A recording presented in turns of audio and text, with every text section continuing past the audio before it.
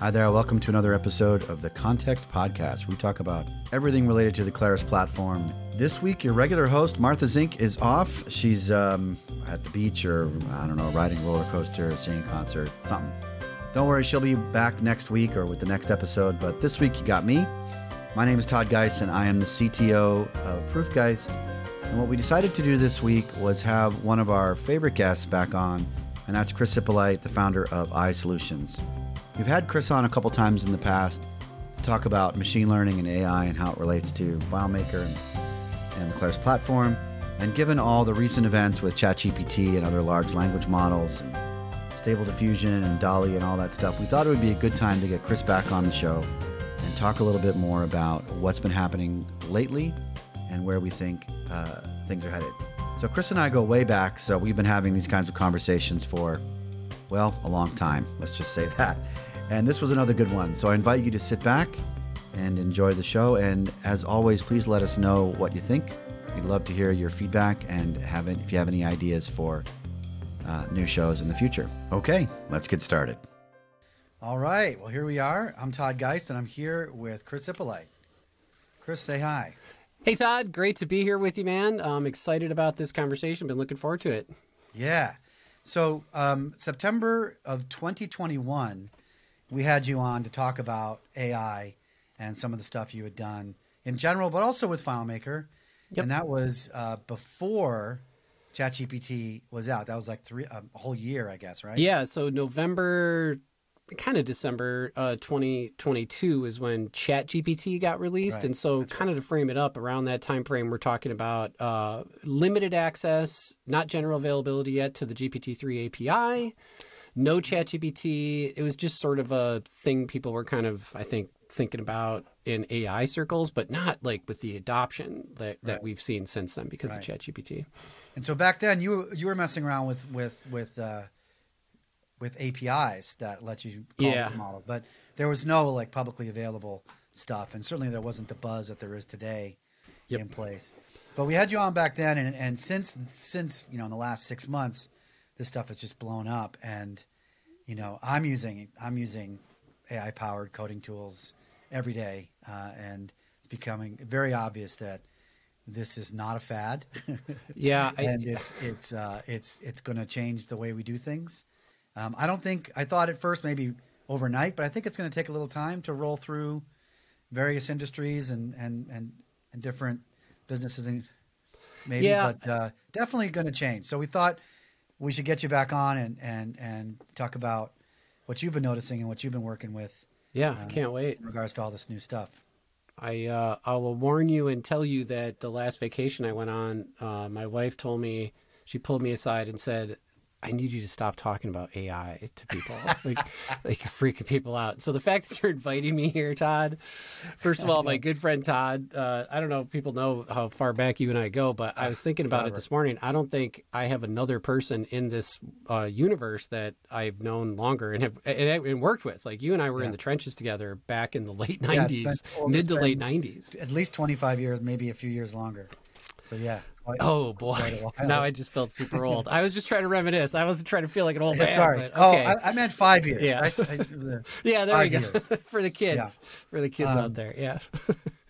Yeah. Yeah. And then so we've been chatting and hanging out and doing work together for a couple of decades. One of the things we've always had in common was you and I both, we've had conversations over the years of like things that people would probably laugh at us now, but like, before talking about JavaScript and emerging technologies there, I mean, you and I collaborate, like we were talking in the old Flash days, actually. That's right. Like we were Flash stuff. Yeah. Yeah. We were at the Oscars together. Remember all that stuff? And then that turned to JavaScript. And then it became, we were like-minded when it came to API integrations, and now we're the same when it comes to AI. Yeah. And I think what the pattern there is that these were emerging technologies that were presented to us within the FileMaker space. And you kind of have a choice. You could either adopt or just ignore it, and be like, it'll be fine. But I think, and this is something that was in the last podcast, but I feel even stronger about it now, this isn't one of those things. Yeah. I really don't think that we're talking about a take it or leave it type technology. This is disruptive. It can be, it absolutely can be positive, both from a production and a coding standpoint, all the way down to a service offering standpoint. So that's kind of what I'm looking forward to talking, and amongst many other things as well too. Yeah, I mean, I think it's interesting just, all these emerging technologies that we've covered over the years, and we've always found a way to make FileMaker work within that, with those tools to expand what FileMaker is capable of. And it is fairly amazing that the other constant between us all this time has been FileMaker, Claris now, for over 25 years. That's pretty impressive in itself, quite frankly. It is. And tip of the hat to Claris, and, the platform's still going strong. We know we just had a recent release of FileMaker, which I think is a big deal, both in just like, hey, check it out, we're talking about FileMaker, and also in some of the stuff we're able to do. But yeah, that is the through line, and I think that persists here with AI opportunities. Yeah, I think we're probably going to talk a lot about disruption and say a lot of things that might be scary, that might sound like, oh my gosh, what I do every day is going to be so different. Maybe I won't be able to do it. And it may sound a little scary, but I know for myself, and I think you feel the same, that we see this as a positive, but something that you're going to have to pay attention to. Like you can't just ignore it. But Agreed. Again, 25 years, this thing's been going strong. We can bet it's going to be around for a little bit longer at least. And so we're not like saying throw out FileMaker, throw out Claris or whatever. But we do think you should be paying attention to AI, what it can do with FileMaker, but also just in the wider sort of ecosystem that we live in, which is tech broadly and business systems, information systems in general. Yeah, absolutely. Yep. Oh, no doubt. I mean, in a private conversation you and I had earlier this week, we both said, publicly we can say we believe FileMaker's got a long tail, and there's this important role that it's going to play with its constituents now, and then other opportunities moving forward. And AI also, we both agree, is here to stay. It's a thing, and it's not going anywhere. And maybe we touch on regulations and maybe reasons people are anchoring to headlines and thinking, oh, that might be the reason I should ignore this. Don't do that. That is a fool's errand. It is not going away. It is not going to be banned. As a matter of fact, those aren't even the conversations that are truly happening anyways. But the point is, it's just like, if we bring it down, we're just talking about API integrations and extremely powerful capabilities we can bring into our platform and our applications through these API integrations. And that's even in the coding tools too, because technically that's really API calls in the environment. I think you raise a good point that maybe we should just touch on briefly, which is it's not that there aren't a lot of issues around AI and the disruption that it's going to have. There are, and these will have to get worked out. Who knows? Maybe there will be some kind of regulation. There will be something to do with copyright laws may get tweaked. All of these things may happen, and it still will not stop this AI train from going on, because it is one of these. I've called it a John Henry moment. Like the old John Henry he was the last man who could outdig a steam shovel.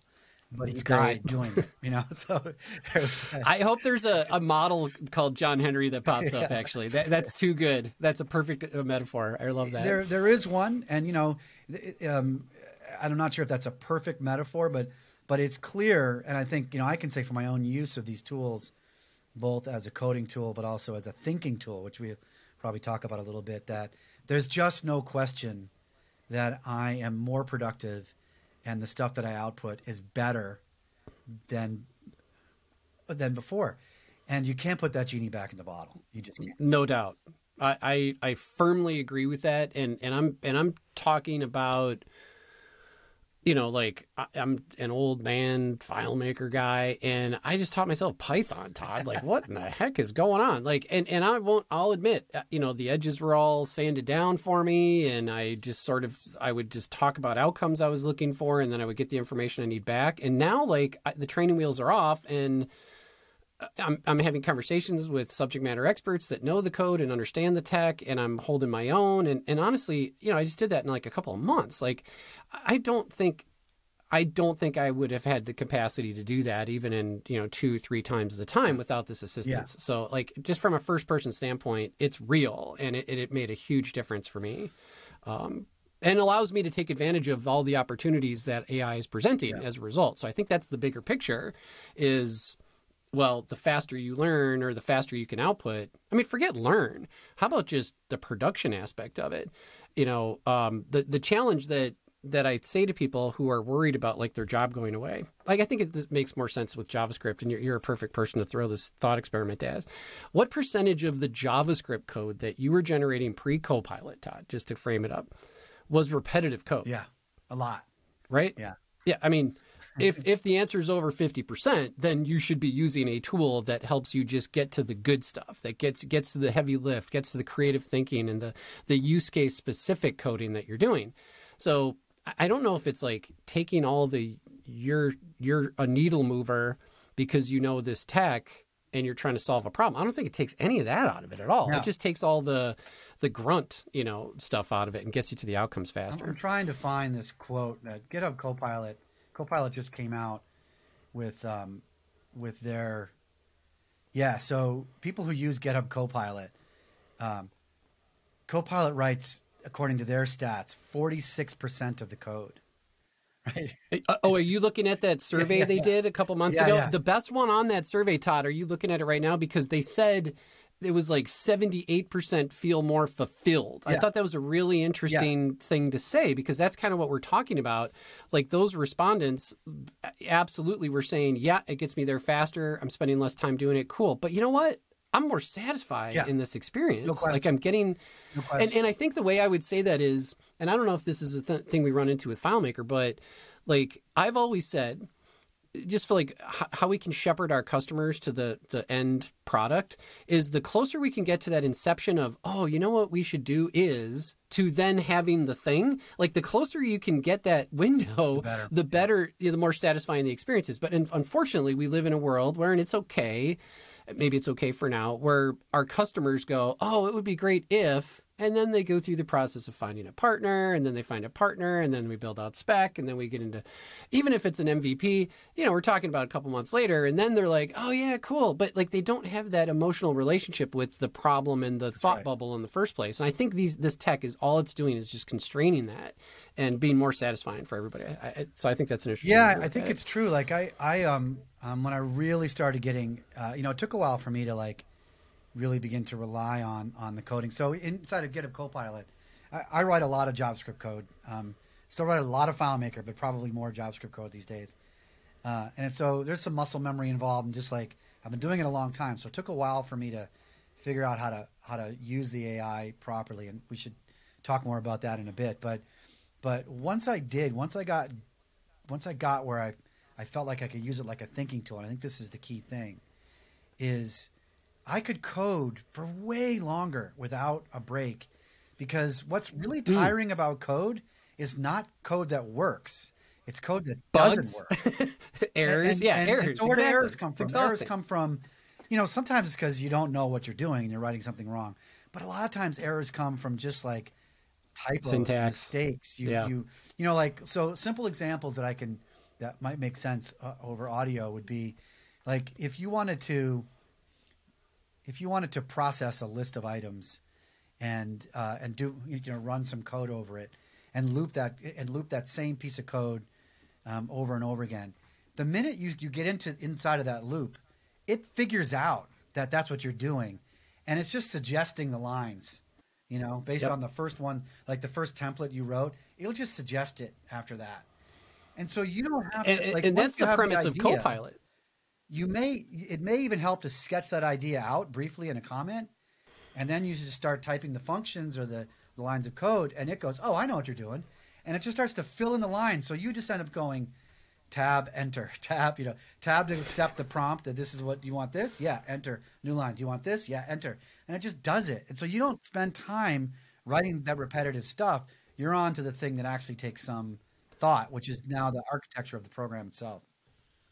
How many Saturdays, Todd, and I know you're a Saturday guy, how many Saturdays have you sat down, you walk the dogs, you come back, and you're like, ooh, you know what would be amazing? I got to try this idea. Like, this is the next big thing. And you sit down at your desk and you're like, oh, yeah. And then all of a sudden, error, boom, error. And then finally it's like 1 o'clock in the afternoon. And you're like, forget this. Then all of a sudden it's gone. Like the moment is gone. And those are the kind of things that I think you can capture. And it's interesting. Now, in fairness, we're talking about JavaScript and Python and stuff that you can actually manage inside, like, VS Code or something like that. But, people that are listening have the same thing in common with us. We're FileMaker developers as well too.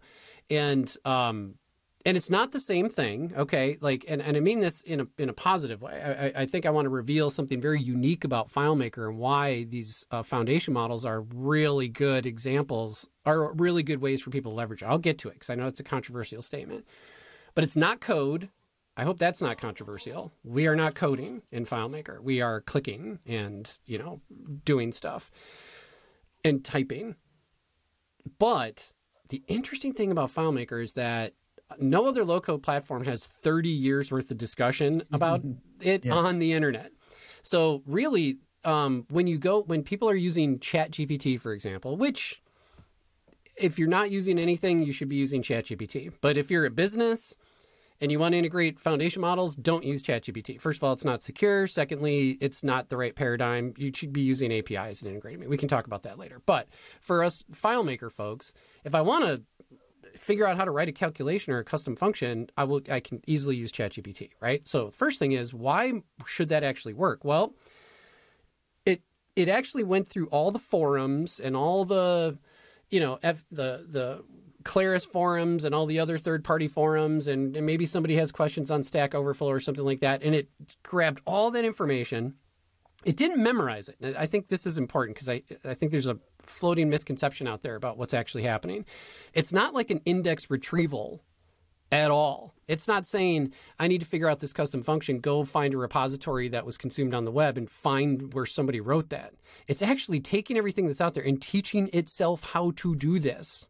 I think people really need to understand the gravity of what's happening. Like, it taught itself how to do it. Now, did it teach it how to do it perfectly? Not all the time. And in the case of FileMaker, we only have ourselves to blame because unfortunately it looked at if you look at just the forum, for example, it's mostly people putting a script on there going, here's my script that doesn't work. Can somebody tell me what's wrong with it? And then if it's followed by a script that does work, well, it consumed both of those. Right? So the point is, it doesn't necessarily know, because FileMaker is not coding based and you can't process it and run it to see if you actually got it correctly. The language model is basically just saying, well, I think this is how a FileMaker script works. Give this a shot, but it doesn't have any way to actually like publish it or run it like it could, like in a Python like execution environment or in a JavaScript environment or something like that. So what that means is, and I think the overall discussion, has been, I've tried ChatGPT and it's terrible. It's not as good at FileMaker as I am. But I would say I spent like a year looking at GPT from a learning tools perspective. And I don't disagree that it's not perfect. It's not. But boy, if you've ever done like, take a really complex, like huge, massive let function, like the kind that you write, and literally copy and paste it and put it in there and just go, what is going on with this? Oh my God. Like the refactoring of code, what's a more efficient way to do this script?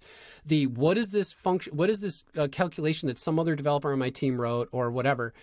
Creating comments for your code, like that stuff is pretty darn close to flawless, right? But the zero shot, Todd, the make me a code that does this, that's not how you use the tool, right? It's supposed to be like an iterative process where you push and pull and then eventually you move it in the right direction and tell you what you want. And then it gives you this chef's kiss perfect output. But the zero shot where you're just like, give me the thing and you expect it to be perfect, that's not how you use the tool.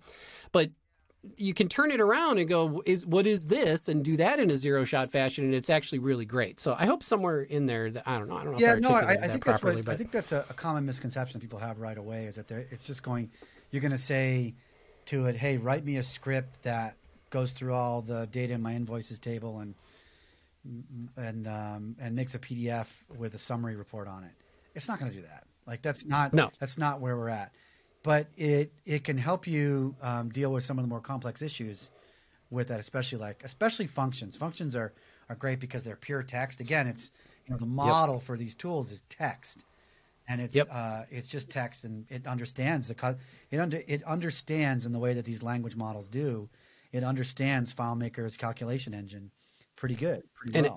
And I think the other reason, to your point, why the calculation functions are better and why it can look at a calculation function you give it and explain what's happening or tell you what's wrong with it is because there's logic in those functions. Like they're not super proprietary. I mean, the function names, it can go figure out there's only so many functions and it has all that access. It literally has like the Claris help system built into it, right? So it knows.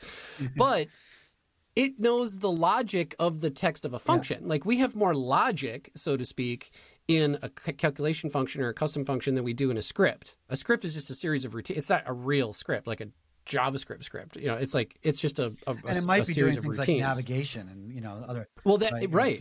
So how's it going to know? Like, so yeah. I mean, I think the, you definitely get in terms of using these AI tools to write code. You get a bigger bounce if you're writing Python or JavaScript or one of those. Definitely. But you can still use it. You can still use it to do FileMaker stuff. And I think the interesting thing I want to go back a little bit to what you talked about in terms of teaching model, because I know you spent a large part of your career teaching people FileMaker, and I think it's interesting. Like my take on teaching is that, or at least in my experiments, like I've had to write code. Like I don't write a lot of Bash, but I needed to write a Bash script. So I was able to give ChatGPT enough prompting that it gave me a Bash script. But I also knew how to run a Bash script, and I could test a Bash script, and I could kind of read code a little bit. So I'm good enough at that stuff that but I'm not familiar. It's like I can read Latin, but I can't really write it. It's kind of thing. It's sort of that same thing. If you can like read a language, you can actually you actually have enough skills to probably get these models to spit out functioning code for you.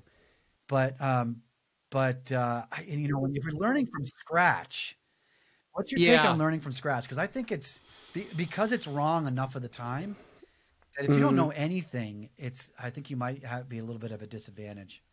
Yeah, you said something interesting to me the other day about the eating from the bottom up. Remember that comment? And I think this is what you were sort of triangulating on. You were referring to the fact that like who's most likely to be affected by automated coding, like in a FileMaker context, and that would definitely be I don't know whether the thing it gave me back is right or not. It brand new to the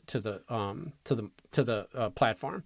Now, and I think what that does is it tells you how you make the best use of it. So to your point, and I agree, and I'll layer on top of it, those at the top of the pyramid know what questions to ask and know how to have a conversation with it. So I think to really simplify it, the way to really use the tool is to see it as somebody sitting next to you who you're having a conversation with, not a tool that is answering, like the magic 8-ball oracle that you shake and go, whatever, and then the answer pops out. Like literally, if you were just like, you had that's why they call it Copilot. Yeah. Hey, what do I do with this? And then they give you an answer and you go, well, yeah, but what about blah, blah, blah. If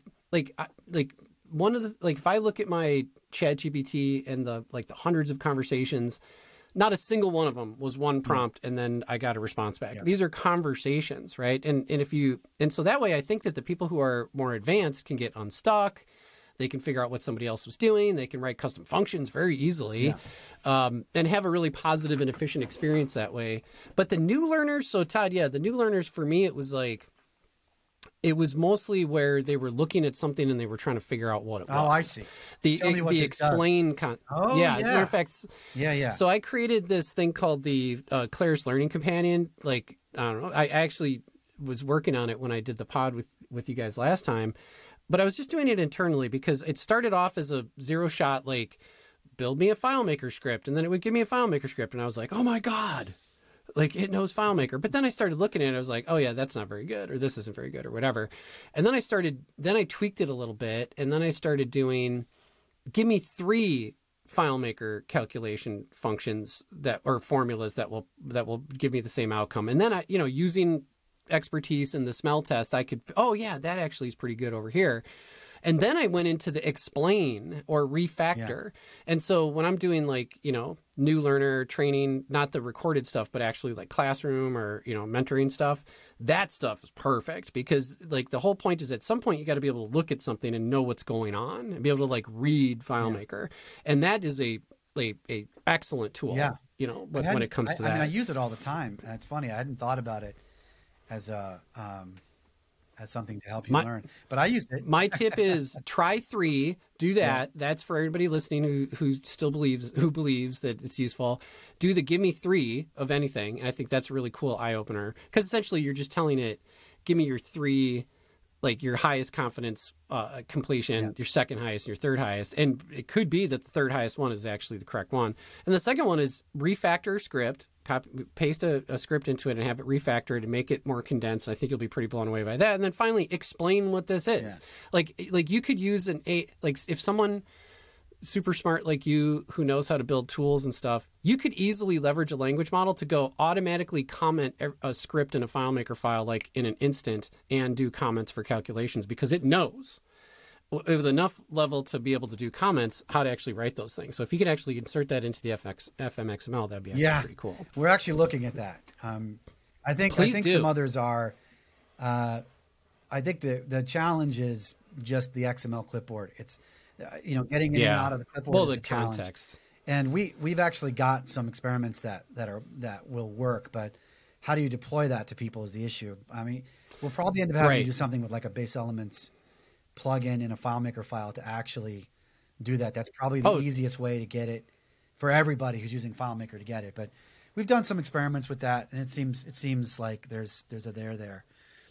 Well, the other part though is, and this probably gets into other ways that you can leverage language models, is how you can insert truth into the language model. Okay. So first of all, I think there's a misconception that if you're having these conversations and you like correct it in one of your conversations in ChatGPT, that now you've somehow changed the overall corpus of data. That is not true. All you've done is changed it in that context. Right. Here we are in the context podcast. Yeah. And we're going to really talk about context. Every chat has a context, in that short-term memory. Every chat, it's a new session and it has its own memory. The memory is finite though. And this is one of the biggest, like when we have this conversation in a year, Todd, we won't talk about context window at all. But right now, context window is a big deal because the way the transformer technology works and the training actually works, it essentially says it only has a memory of this many. It's not words, they call them tokens, but for today's conversation, let's just use words. So like ChatGPT, the basis, non-ChatGPT plus, not the GPT-4 model, has like a 4,000 token window. Yeah. Like 3,000 words, 2,500 words or something like that. So that means you could still have a conversation that's like 5,000 words, but the window of memory is sliding like almost like a parallax effect, if you can visualize that if you're listening. And all the stuff that was before, it doesn't know. It's like, what are you talking about? I've never heard that. And you're like, what do you mean? It's right here. Well, so that's why when GPT-4 comes out and it's got an 8K context window, you can have a much more meaningful outcome with it. And then they have a 32K, which is not generally available, but that's only through API. When that comes out, oh my God. And then, Anthropic, as of the recording of this, it was just last week, which is like, a year in AI development, but they just announced a 100K context window. And now there's all these like Mosaic has a 86K or whatever. Like, so that's what people are talking about when they say the big window. And that is a big deal because if you want to have it, like, if you just want to give it like FMXML, that's too much for the 8K window right there. You can't even process that. Right. So that's why this is a really important thing to consider when you're trying to get the language model to do something. Yeah. And we should point out, because you just brought it up, that OpenAI and the ChatGPT or the OpenAI APIs are only one model. There's lots available. Some that are open source, and actually the open source models are getting quite good. I would say responsibly. So 2 years ago, all I was talking about was OpenAI, and honestly, because that's really all anybody had public access to through an API, was the OpenAI GPT-3 model, which was followed by another 3.5. But then after that, people hear more in like the search models, like they hear about Bard and like the actual consumer interface, the ChatGPT versus Bard and all that kind of stuff. But the models that behind it are exactly to your point. And I think that's an excellent point you just brought up. So Google has its own models. Meta has its own models. Meta then released one to the wild, right? Which was a huge, I think that's probably the biggest news in 2023 was when Meta released Llama. It sounds like a zoo, like something escaped from a zoo, but they released a model and they were just saying, here's the model because we think open source is a thing. And that blew people away because the expectation of, because why is that a big deal? Well, the compute power that's necessary for OpenAI to go from GPT 3.5 to GPT-4, it was like $40 million in compute, right? So it's like, okay, we're not going to just roll out a version in an agile, like in a sprint, like this actually costs real money. So the fact that you could then, they were training models. Yeah. So there's an interesting conversation about the open source where they can train, like Mosaic ML just, they trained for less than $200,000, all right? And they came up with a context window of 84K for $200,000, and then the Llama, everyone, the big news with Llama was like people were taking the trained model, they don't have to train it, and now they're running it on like A100s and Raspberry Pi. Yeah. Are you kidding me? Yeah. Like, so then what people were saying was like, whoa, we thought that was going to take like 2 years to get from 40 million. Like literally there was like a graph that was going around, Twitter. Like the expectation from all the experts was 2025, we can actually get down under $100, right? For running these things. And then they just did it like in March. And so everyone was freaking out. And there was a little bit of a safety zone there because Meta released Llama on purpose without commercial license. I think that's important to note. And then somebody leaked the weights and balances, which is essentially like the cipher to make sense of it. And then all of a sudden it went crazy. So literally everything you're seeing, the Mosaic I just mentioned, all those, they're all like rooted in these open source models. So the other reason that's super important is because anyone who's a business decision maker who's finding comfort in the fact that they think that language models are going to get banned or something, or they're going to like stop, you're not going to let you use them for like the summer or whatever, that's craziness, because first of all, no one is suggesting any of that. But more importantly, those regulations are going to start at the OpenAIs and the Microsoft partnership and the Azures and the Google and whatever. Enforcing those down inside your local stack behind your firewall is an open source product. To me, Todd, how would that even happen? I don't even understand how that would happen. So the industry's moving towards language models. Every AI project we did last year was on OpenAI. And this year, one OpenAI and the rest are all open source. And one of the ones from last year we have to now redo locally because, and I think this is important, the customer is saying, well, isn't some of my data going out, during the API call, it's going out. Like in ChatGPT, by the way, your data not only goes out, but it gets stored in ChatGPT. So don't use ChatGPT for business. And by the way, that's why when you hear like last week, Apple banned it. They banned it, but just to be clear, they banned using ChatGPT, which means don't put our product, all the stuff that we're going to drop in 2 weeks, because they're storing it. And no one should be surprised because those conversations on the left-hand side, those are actually stored on their server somewhere. So, however, if you're doing API calls, and Sam Altman just said this in front of Congress. He's like, when you use the API, we don't store your information. We do not use it to train. Yeah. So those are two really important comments when it comes to business decision makers deciding whether or not they should be worried about data privacy or whatever. But the next level of it, if you're still worried about data privacy, is go grab an open source model, put it in your stack behind your firewall, and then do all your communications locally like you're doing with everything else. And, you got everything you need.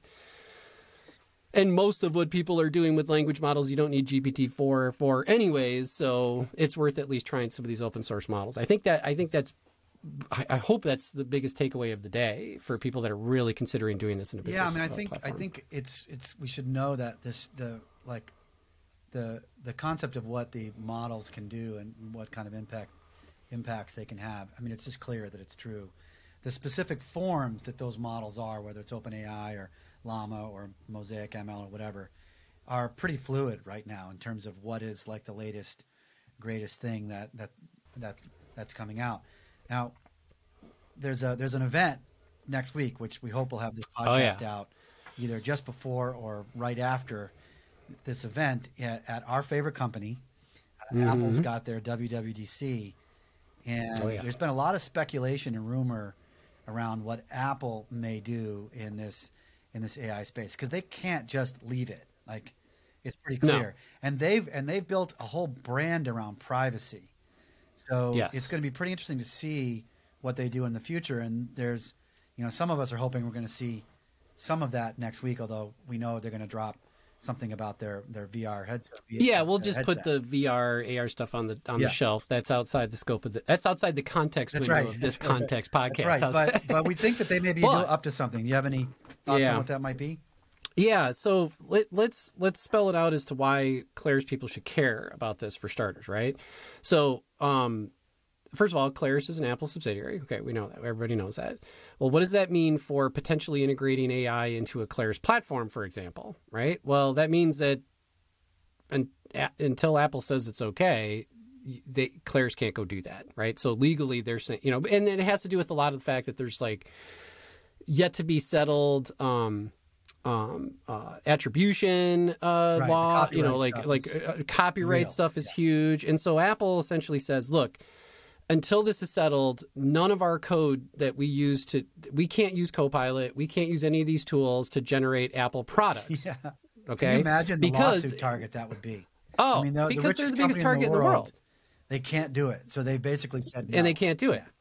So then you go, well, good luck with that. I mean, because it almost would be like saying you're the biggest manufacturer of goods in the world and you're not going to China or something, right? Like, you're just, we're going to keep it here and pay 8 times the cost to do it. Like, how long is that going to work, right? So obviously they're way smarter people than you and I. So they know they would need to leverage this, and so they would need to create their own model. Well, what's the problem with that? Well, if we dissect that, the problem is these corpus of data, corpus of data, Corpuses. Todd? Corpuses. Okay, cool. I like that. I don't know what it is. It's one of those. So the big things of data, those have, first of all, before people get too freaked out, if you're worried, hey, UK and the EU, I'm talking to you. If you're worried that your PII is in these language models, go Google yourself once. By the way, do you really, all it did is get the stuff from the internet. It did not expose any additional information. It's not like taking credit card databases or whatever. It's literally whatever's on the internet as of 2021 is available in these language models. So settle down. Google yourself. You're going to see the creepiest thing you've ever seen. You don't even have to pay $5 for a background check. So that's the first thing. But still, Apple can't do that because of the risk that you just outlined. So then the question is, as I'm thinking about this, is what data do they have? And you just said something super interesting. They are the world leader in data privacy at the same time. So basically what they've said is, remember, I think we were both at the Macworld where they did the billboards all over San Francisco about Google, if you don't care about your personal data, go with Google, or whatever. It was a really hard line that they played on data privacy, and they've kept that ever since. And they've really built a product and a trust with their customers around it. So how do they then pivot and go, oh yeah, forget that. we need to use your data. So the way I think about this is the following, and then I'm going to throw something out there that blows up my whole theory. But I was talking about something on the last pod. What I was calling a self model, Todd. Yeah. I don't know how else to explain it, but it means right now, Wells Fargo has a model of you, Netflix has a model, Google has 50. There's a million models of Todd Geist out there, and you don't have any control over any of them. So, by the way, if you're worried about Googling and you're seeing your private information, wait till you see what is in everybody's models, to the tune of tens of thousands of these. I think a perfectly positioned player in the market could turn that whole thing around and go, how about this? Well, so look what they did with Safari when they said they're going to manage cookies. They hit Facebook in the knees, right? Because you can do all this ad tracking. So they made a big impact there. Someone like Apple could technically put the walls up around PII completely and go, hey, Todd, here's your model. And instead of everybody just grabbing your stuff and you having to opt out like we do with websites and the California one and the GDPR or whatever, how about we give you all your data, Todd, And then you can allow people to opt in. You can go, hey, Netflix wants your data because they want to see what kind of stuff you're interested in. Okay, cool. Yeah, Netflix, you're cool to have it. Amazon wants to know, your likes and dislikes. Like, then we turn it around and you start opting in. Well, a perfectly positioned player in the market to do that would be somebody who already operates in a walled garden, who has an unbelievable amount of personal information about us, like our messages, our emails, our Siri transcripts, where we go, how we're walking around, our health information. Like, think of the data that Apple has on each one of us and how that could play an interesting role. Forget out into the language model world. Imagine if like Siri was actually good. And by the way, I've never been more frustrated with Siri than when ChatGPT became part of my life. Now I literally, I yell at Siri all the time and my Roomba. I'm like, I have such high expectations for AI. How dare you let me down, Siri and Roomba? But the Siri thing is really interesting because it could be you know what I want. Just Siri, come on, man. You know everything about me. And you know what I'm doing this weekend. And you know who I'm doing it with. And you know who I was just talking to about this. Can you just make all that work together and just like go figure out where we're going for dinner? Let the Joneses know down the street. Tell my babysitter what's up. And then, by the way, go make reservations over there. And, if we can't get into that place, maybe we cook at home. Go find our favorite dish over there and go fill an Instacart thing for us or whatever. Like that is totally possible from a personal assistant standpoint. And that's what Siri set out to do. And they never accomplished. They weren't able to honestly. because they missed the large language, or they didn't have the large language models that can do the conversational piece very well. But I think you may have jumped over one part, which I think is really key here, that people should get, is that when you say Apple has your data, they have it, but they have it on your device. Right? Yes. So like, you remember like that famous terrorist case from a number of years back when that shooting happened out here in the Inland Empire. Here in California. They literally couldn't get the data off the iPhone. They defied the federal government because they don't. And have that was it. a great It's play. encrypted on the phone.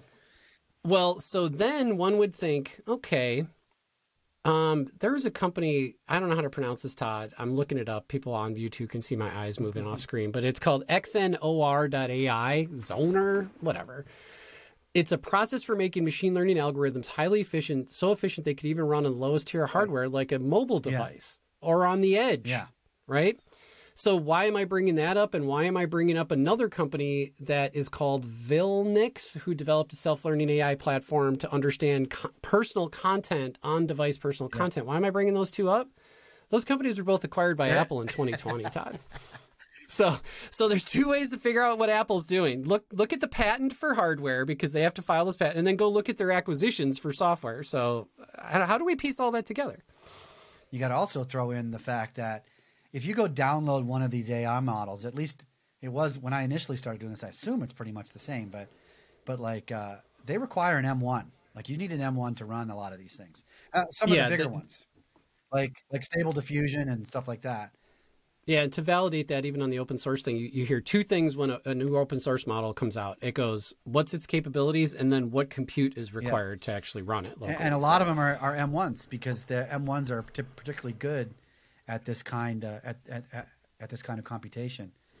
So Apple's got the hardware. They have they've got everything they need to build it on the edge. They have their own silicon, which has been, by the way, been driving very advanced machine learning in non-language model implementations for a long time. For example, the camera's incredible. I mean,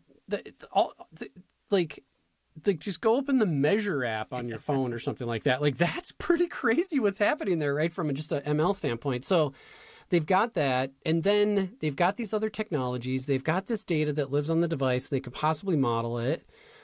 They have they've literally not done anything to Siri in so long that you have to be like, they know Siri sucks. Like, why are you not doing like incremental updates of this? So I think there's something there.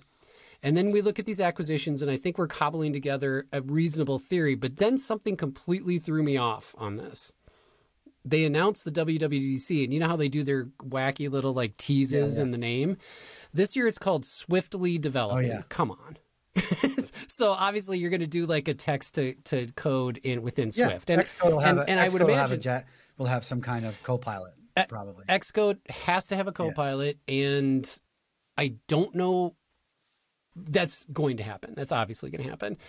And the reason it's going to happen is because sitting in a lot of like business meetings with Apple salespeople, hearing them, I'm not saying any names, but hearing them refer to like when the App Store came out, every Apple salesperson who was going out into the field and talking to a school district or a big enterprise or something like that, they don't make software. I mean, they make Claire's, but let's be honest, like most people at Apple don't even know that Claire's exists. But their customers would say, "Hey, we have these problems we need to solve with your hardware. You just sold us 40,000. You know, we're Pfizer, and you just sold us 40,000 iPads. Well, great, but we have this problem we want to solve." And so, what the Apple people have been doing for like 10 years plus is going, "Go build an app for it. You know, go use Xcode or Swift and build this app out." And then what I've heard these people say over and over again is they're lamenting. They're like, no one can do that. Like, it's really, really hard to do. So if they can solve for the fact that they make Xcode easier and, you know, the whole Swift environment easier to develop in, that solves a huge enterprise level problem for them. I don't know if that's great news for Claris now that I'm hearing myself say it out loud, but I think that just, I would be absolutely shocked if they don't have a Copilot, not named Copilot, definitely not named Copilot, but something that helps you swiftly develop. But then my question would be, how'd you do that? Because where's their corpus of their data? Xcode, right? Yeah. You know what I mean? Like, so, because like they don't have like, you know, what they're going to do is going to I know we don't know. What they're going to do is going to have to be different because of the rules and the branding that they've set up around privacy. It's going to have to take a different approach.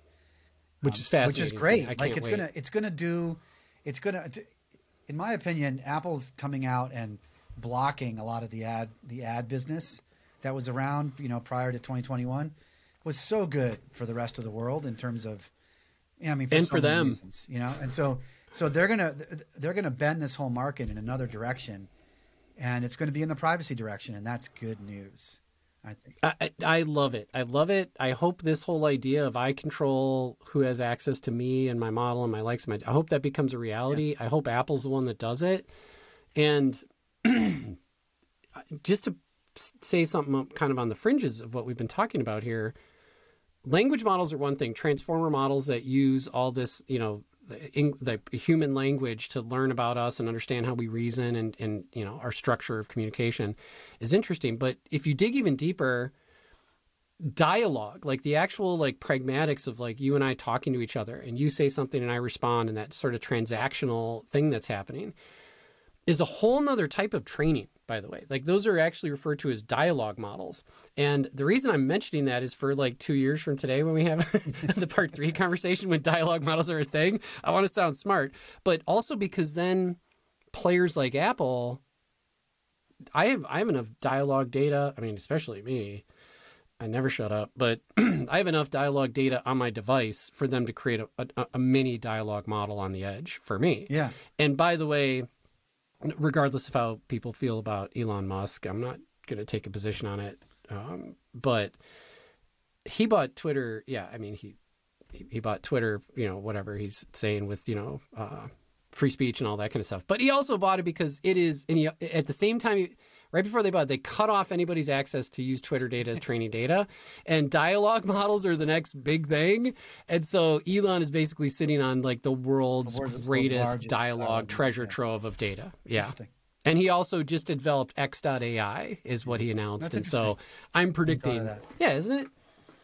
So we should bend this thing back around to we're talking a lot about just sort of how to think about AI and how we think about it and where we think some of the moves in the industry are coming. But let's see if we can bend it back towards our day jobs, if you will, and not so much necessarily rooting it in FileMaker, but just sort of how does a business, although I think we should, what should businesses be thinking about in terms of absolutely, and maybe, you know, specifically what's interesting about FileMaker and what we can do with FileMaker in these models. Yeah, thanks.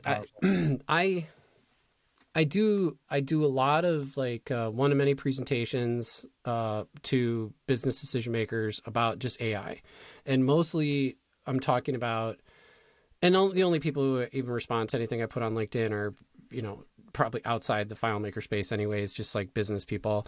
And mostly I'm just trying to say like, yeah, this is what it is. This is what it isn't. And this is what you should worry about. This is what you shouldn't worry about. That's kind of where I'm at with these conversations. But through all that, it's very clear to me how you use these models and where their superpowers really are for business, right? Not for coders, not for entertainment, not for whatever. And then before we dive into that perspective, why is FileMaker a good use case for this? Well, let me address that because I'm kind of excited for this. First of all, total easy native back and forth API integrations. Huge deal. That's right. Because what we're talking about, integrating a language model subtly or like overwhelmingly into your FileMaker application means you're doing API integrations, right? In and out. We have native JavaScript parsing. We have, how would you describe it? I know you have a position on native FileMaker. Yeah. Like the API is within the paradigm of native FileMaker, right? So that's all you need. Yeah. From a tech standpoint. Now, let me then say something that's kind of exciting from a machine learning modeling standpoint. Like I'm not talking about like language models, but like real ML stuff. So, great anecdote. I had this idea, whatever, blah, blah, blah, blah, blah. I was going to come up with this project risk rating for our internal iTools system. And I was so excited. I was so proud of myself. Oh my God, it's a rating. And then like every project can have a risk. And then I don't need to have the project manager tell me when, stuff's starting to smoke. I'll just, I'll know, and I'll just be able to address it that way. So I was so excited, and I wrote up a whole presentation. I did a presentation to all the project managers. And then I talked to this colleague of mine who he's a PhD data scientist who I created my fantasy football thing where we saw each other at React. He and I created that model together and did a paper together in 2013. And so I go to him for the tech, and I go, hey, man, the Dr. Shuckers, I'll give him a call out here. Hey, Dr. Shuckers, great idea, man. This is what we're going to do. I'm going to do this, that, and the other, and it's going to spit out this rating, and then it's just going to alert me when a rating gets above a certain threshold and blah, blah, blah, blah. And he goes, oh, brilliant idea. Good idea. How is your data? Like, what does your data look like, and what's your data capture mechanism look like? And I was like, shoot. I don't have any. Oh, sorry about that. I don't have it. The data is not in the right format. My data capture mechanism is not, giving me enough. Like, I might have blank fields or redundant data, or I'm not capturing this one variable to make this model actual work. So who's in big trouble there? Well, it's the companies that are subscribing to some SaaS system that everybody, you can't manipulate it. You can't do anything with it. But us FileMaker folks, we go in there and we tweak that thing within minutes. Like literally the thing can still be hosted up on the server, and we go, oh, you want a field for that? Boom, here you go. You want to be able to capture this within the workflow? Boom, there you go. So API integration and the agility when it comes to the data capture and pre-processing mechanisms that are necessary to really make AI work and ML work are there. Yeah. They're native within native FileMaker. Yeah. So that's our platform. So then what's the other thing that's necessary? I'm going to make a grand statement. I'm going to tell you that when we're on our business applications, I'm thinking through this to make sure I'm not lying. I think every one of them, at least every one of them in 2023, every AI integration and implementation, whether integrated with FileMaker or not, none of them have been just directly connecting to the language model where you ask it and it gives you something back. So when I think about lack of truthfulness and hallucination and like harmful content, I don't even care because that's not what I'm using the language models for. In all of those cases, we're doing some form of taking the organization's proprietary data and putting it in between the user and the language model itself, thus minimizing the role of the language model completely. It's now acting as a reasoning engine and a logic engine, and it's learning how to speak to humans. But the data, the truth, is coming from the organization's data. That's right. Right?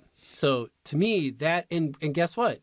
Every one of us in the FileMaker space, our customers have data. I know it sounds kind of silly, but that's a big deal. And they have access to their data and the agility to make something happen with it. And they have this mindset, because they're in FileMaker in the first place, they have this mindset that like, yeah, I can customize things. And that's important. And so all those things come together, Todd, and I think in a really exciting way that, to me, the profile for what businesses can benefit from or from foundation model integrations are everyone who has FileMaker already. SMB all the way up to enterprise. I would dare say that the SMBs have a bigger advantage than enterprise because they have more agility. They do. And it's probably easier to get these projects through because the enterprises either have bands or committees that are figuring out what to do about all this stuff. And there's it's going to take a while for some of those to catch up. I think one of the things that really shifted my thinking about this was understanding that one way to look at what the language models do, whether it's the big ones like OpenAI or the open source ones, is they handle sort of the conversational aspect of it, or the vagary of just human communication, and they can turn that into discrete commands or discrete queries, which can then be run against whatever data source you want, or do whatever you want. So like I've been looking at the ChatGPT plugins. Because I think they're just an interesting model of how these types of integrations can be thought of. By the way, we just deployed an unverified ChatGPT plugin yesterday, and so tell us what it does. So I'm super... Can you tell us what it does? Well, yeah. I mean, okay. I had to pick something that I don't want to go. This is a whole new frontier, and there could be roadblocks and weird stuff that happens. The documentation is not good. The experience is not good. There's only 70 plugins in there right now. Somehow I got whitelisted to be able to submit. Yeah, so can I. So I didn't want to take my client stuff because I don't know how to set expectations. So Todd, I took my fantasy football thing. Fantasy football thing. Yeah. Of course, because I own the data, and it's actually a perfect use case because any app, again, the same thing I just said about business, anything you're doing where you're like, and by the way, I have a lot of conversations with people who have like the next big AI idea, and they're like, hey man, let's go have a beer and talk about this new $1 billion idea. And all it is some like thing you can just do with ChatGPT for free, right? So I don't think plugins are useful if they do that. So like what my plugin does is it goes and checks with this proprietary data set that I'm creating through this series of machine learning models that you can't get anywhere. Yeah. So it's not like someone can just go into ChatGPT and get these answers. They have to go, first of all, they go in and they check with my data source first. So to your point, and this is why I wanted to bring it up in that context, what Todd just said was, so I go into the language model and I go, how much is Aaron Rodgers going to suck this year and how bad are the Jets? And then it goes, oh, and so what the language model does is it has this intelligence where it goes, oh, he's asking about a player named Aaron something or another, and he's asking about a team called JET, whatever that spells, who knows. And then he's asking about how bad are they going to suck? So that must mean like, what are their performance predictions? And so what it does, to Todd's point, is it generates a JSON block that literally says action, query, name, player equals name. So that's actually pretty amazing what's happening. It's dynamically reading through it and going and providing giving some logic. And then what all that happens is it goes and it hands that as an endpoint over to my system, which responds with the data in JSON. And then it goes and polishes it up and comes up with like a whole cool paragraph of like neat English language. So that's literally how the whole ChatGPT plugin paradigm works. But also to your point, Todd, and I'll let you elaborate, really that's probably the most fascinating way to use these models is to have it output text that you can then use to integrate or formats that you can use. So like I think about like we're going to do a blog post on this because it still is pretty cool. But we have this internal system called Radar that captures all of the data about all of our customers that come in. Various different apps, whether it's our shopping cart or our sales app. We use an app called Pipeline for that. QuickBooks, for accounting, Harvest for time tracking. We have all these different things. All that stuff gets pulled into a FileMaker app, which we can then query by email address. And so we built inside of our email as app, a key, like basically inside of our email app, because that's all those systems have the email. It can show you everything that we have on any email that comes in, right? So that's cool and all, but it's sort of like last year's technology, right? It's still really awesome and we love it. And it's not going away, but it's impressive. If you think about what we're talking about doing is getting rid of the UI part of that, like all of the UI that we had to build to do that integration. and it becomes something where you're just asking questions and telling it to perform actions. So I could say, what do we know about this email address? And it figures out, oh, you're asking about a person. There's their email address. I know how to query your internal database with an email address, and I know what the results look like when it comes back. So I can create a nice, formatted block of text. It's perfect. Right? And people might be going, well, then who cares if I could just do a SQL query? Well, the point is, what Todd's illustrating is that big chunk of text that comes back still goes to the language model, not to the user. And then the language model goes, oh yeah, this is just text. Let me make this make sense, and I'll infuse some logic and some good writing, and I'll wordsmith this to you, and maybe go find some other data that I can embellish it with that might be useful, and maybe a level of reasoning and complex processing, and then I give it back to the user. That's right. Like we could say, we could say something like, I could say, hey, we have a whole bunch of people have bought stuff from us, and they have an iSolutions email. Who spent the most money out of all the? Who did that? No, I'm just kidding. Right. Who's the big spender over at iSolutions, right? And I don't have to write any of the logic around figuring out who's the biggest spender, because the language model will do that. Once it goes and gets the data, it finds every purchase from everybody at an iSolutions email address, looks at their total purchases, sums it up, and then finds who that person is and just tells you it's so-and-so. And then, but here's where it gets even more interesting, is that you can say in that chat, you can say, send Chris a thank you note. Yeah, and then you could say, oh, it's asking me to send Chris a thank you note. I know about thank you notes because the API that's been given to me has an endpoint for thank you notes, and it needs an email, and it needs a block of text. And here's the thing: the language model is going to write that thank you note for Chris, right? Yep. And it may show it to me first as, how's this? And I can say, oh, that's great. And it's going to be personalized because it knows me. You can tell it in the style of Todd or whoever their rep is. So it's not just some like boilerplate thing, just so people are truly impressed with what you just said. Yeah, and maybe I see it in the UI and it says, do you want me to send it? I click OK, and it sends the freaking email. And so all of that stuff, all the complexity around the UI part of it, and even not just the UI, but how it's presented. The logic. Do I want to see who bought the most, who bought the least? Do I want that output in a table, or do I want it in JSON? Right? Like you can tell it to do different things with that output, and it will do it. And then you can tell it to go do things. And again, the part that we haven't maybe connected the dots on here is that at the end of the day, when I say do something or query, all I mean is call an API. Guess what database has a built-in API? In fact, it's got 3 or 4 of them if you count them all. FileMaker's got the XML API, the REST API, the OData API, and then the ODBC data API. Yeah. All of those. Admin API and the admin API? Yeah, the admin API. I mean, so we're thinking about this one too, because you can imagine a day where you just say something like, hey, download me a backup of the contacts file on my server. And it just says, okay. And it sends you a link and it starts downloading a backup of it. Because again, it's using the language model to figure out what commands to call. And this seems like, oh my God, this seems like magic, but it's actually not, because it's actually quite simple in terms of it's logic. What you basically have to do is you have to describe in the ChatGPT plugin paradigm. Each one of these is slightly different, but in that one, you describe your API in a well-defined, well-understood spec called OpenAI, not Open API, OpenAI.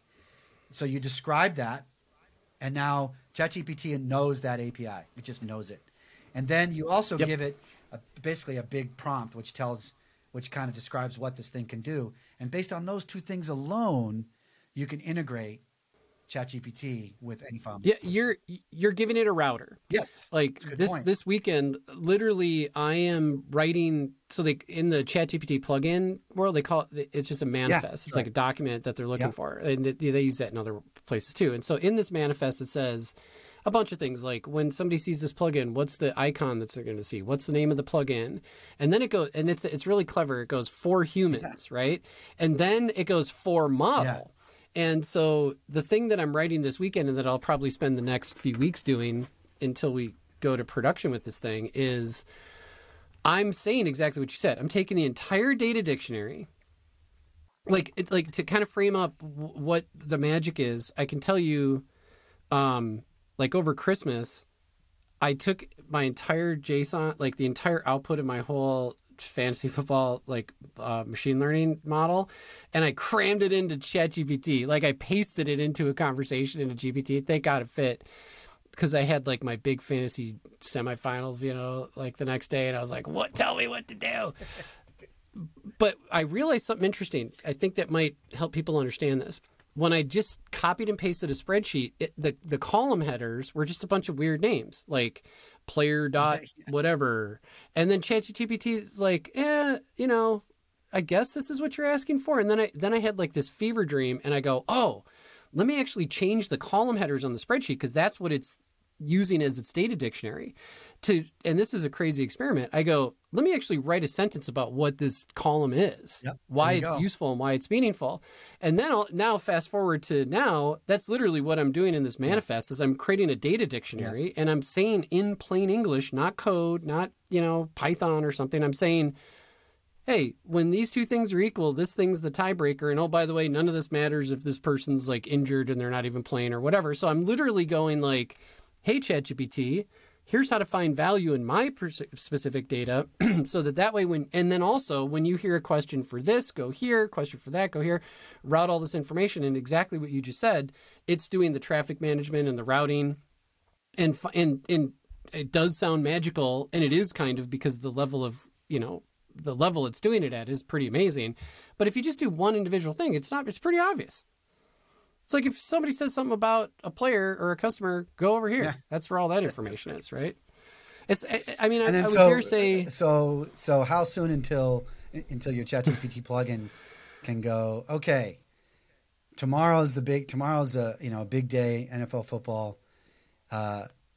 Who should I start? And then you say, okay, gets the list back. You tweak. Okay, I agree with this. Okay, make this my starting lineup, and it goes and. Yeah, well, so that is already happening. But here's where, and I think this is a great anecdote to answer your question. This is actually what it did. So in testing, I said, hey, who should I, it's week whatever, and, you know, whatever. Sorry about sports stuff, all the listeners, but like, it's week 14 and the fantasy playoffs are starting. Like, this is when all the money's on, or not money, all the bragging rights are on the line. Who should I start, to your point? And it goes and it queries and it figures that out based on the logic and the routing that I gave it. But check this out, dude. The level of reasoning that language models have. This is what I want to leave everybody with. I just did an article, by the way. If anyone finds me on LinkedIn, I just did one as of the recording of this where I was talking about language models as a reasoning engine. Please go check it out. I'm not going to waste everybody's time here, but this is kind of what I'm anchoring on. I then go, so in this same conversation, and again, it's a conversation, so you can drill up and down into the questions that you're asking. And I say, hey, this one player, what's his outlook for the next few weeks? And then it goes, oh, yeah, okay, he should be okay. And then I go, well, how does his matchup strength correlate with the number of touches that he gets in this offensive system? And then it goes, oh, and then Todd, this is what I mean with the reasoning engine. It goes, yeah, that's a good correlation, but there's actually a correlation between this piece of data and this piece of data. And are you interested in that? And I'm like, what? And then I go, what is this that you're talking about? It goes, oh, let's call it a favorability score. And I go, what are you talking about? And then it starts presenting charts to me and graphs. And then I go, oh my God, I didn't even think about that before. It's the same data. I mean, I created the data. I should know this, but it has a level of reasoning and processing that I don't have. And then all of a sudden, by the end of it, I'm literally having it write like a 2-page article for me on all the other players that have the same advantage.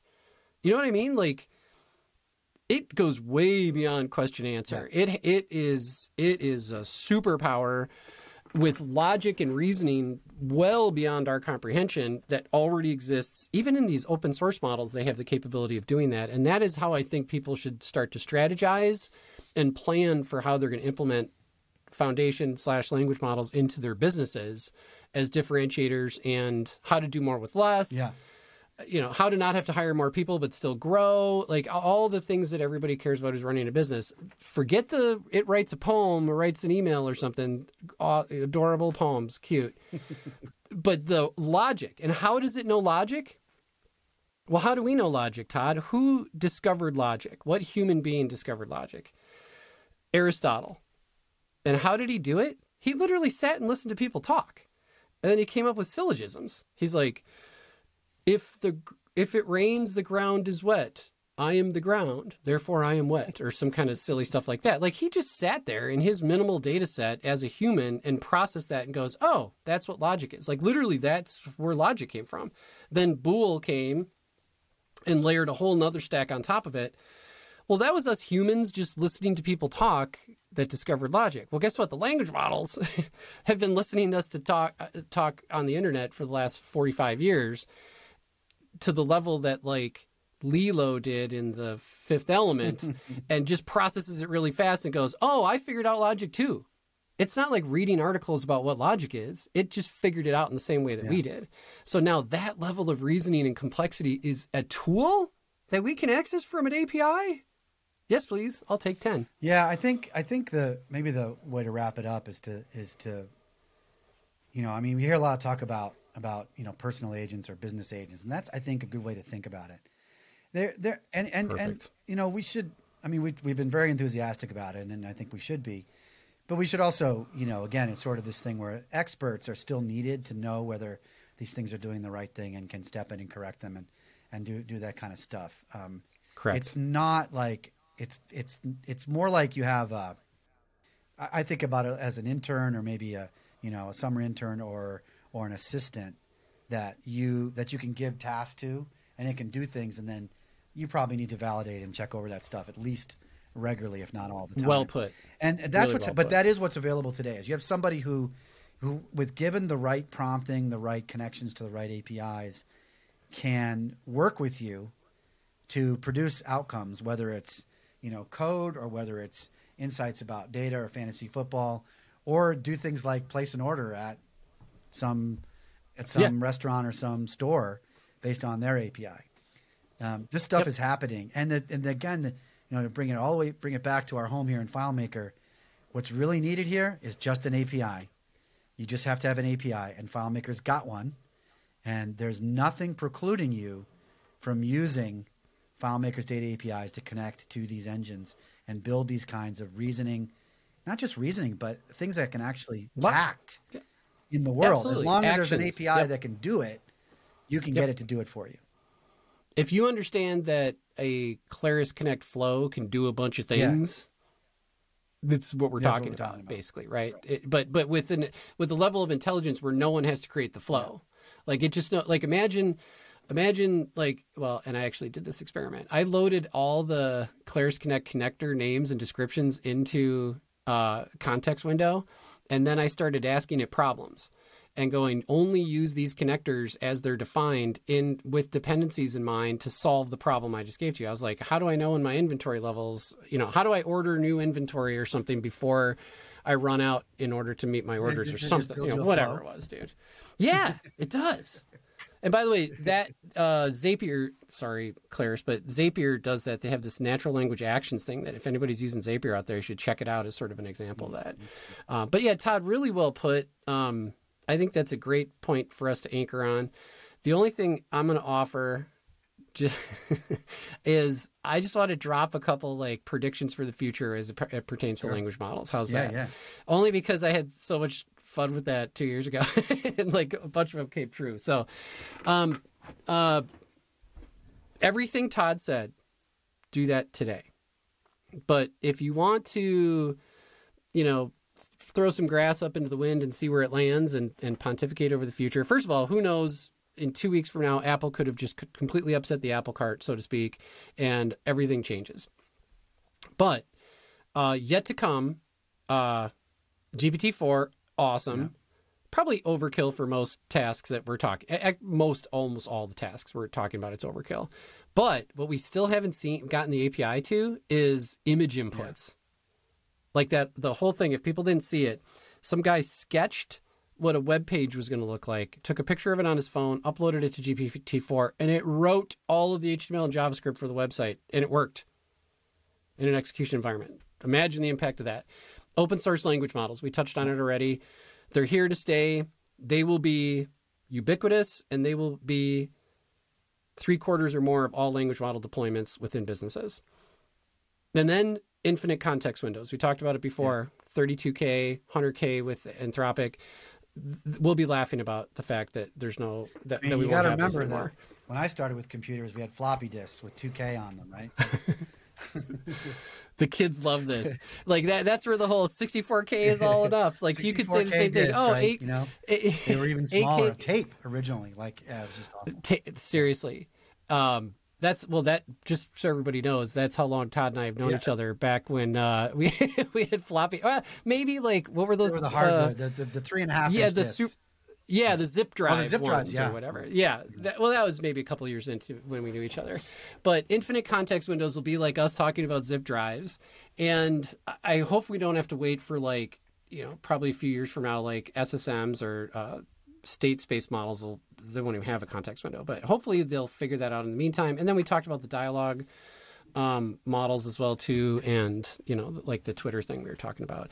I think when we do our next pod, those are going to be things that everyone's already talking about. I think we've talked a lot about some theory and some you've done a lot more actual work in this area than I have, but we're just beginning, and it's looking very interesting. And I expect that in the next year, when we do this again in a year or so, we will have a lot of actual real world stuff. Let's put it this way, Todd. Frankly. By Engage in February, I believe my expectation is people will show up and show what they've been doing with it. It will surprise people. People will be able to embrace it. So the decision for us to wrap up here today is probably, if you're listening to this, if you're a developer, what's your decision? If you're a business decision maker, what's your decision? The developers are, at least embrace your curiosity. Like if you put your head in the sand on JavaScript, and you did the same thing with AI, and I mean this with respect, but you can't do that anymore. Like, at least whip open the free ChatGPT and don't ask it, like, write a FileMaker script for it. Just do other things. Just get familiar with what the capabilities of this are. You absolutely have to do that, because there's not enough room on the arc for everybody. They're only admitting people who have taken time to look into this. So be one of those people. That's what you do on a development side. And then embrace it. Lean into, like, go do some API calls. Go get yourself an API key. It's publicly available. It has been for like a year and a half, 3 years. You could go get an API key, and it cost, all the stuff we're doing, I haven't had a OpenAI bill, Todd, for more than like $300 in a month. So that's what we're talking about. Go crazy with it and check it out. Have fun with it. And it's awesome, and you're going to have so much cool stuff. Business decision makers, don't focus on generative AI. As a matter of fact, I didn't use that term once here because I don't believe in it. These language models' capabilities go way beyond generating text and poems and copy and blogs. Do all that. Have at it. But when you're making decisions about what you're going to do, to Todd's point, between now and like a year from now, forget all that. If that's what the decisions you're making, forget it. Do the language model and the reasoning. Talk about how your data in the paradigm we just discussed can actually be infused between your users and your organizational, your latent intelligence that exists within your organization. You can expose that to language models, and holy cow. Yep. That's what you should be thinking about. So that's what I think in those two groups of people, if our advice matters, we're just a couple old floppy disk dudes. But if our advice matters, I think that's where people should go with this from here. Yep, I agree. It's good stuff. Well, I think we've said a lot, and we've been at it for a little over an hour, so this is probably a good This time. is what our phone conversations are like, Todd. like just so people know, like this is the third time this week Todd and I have had on a Saturday afternoon.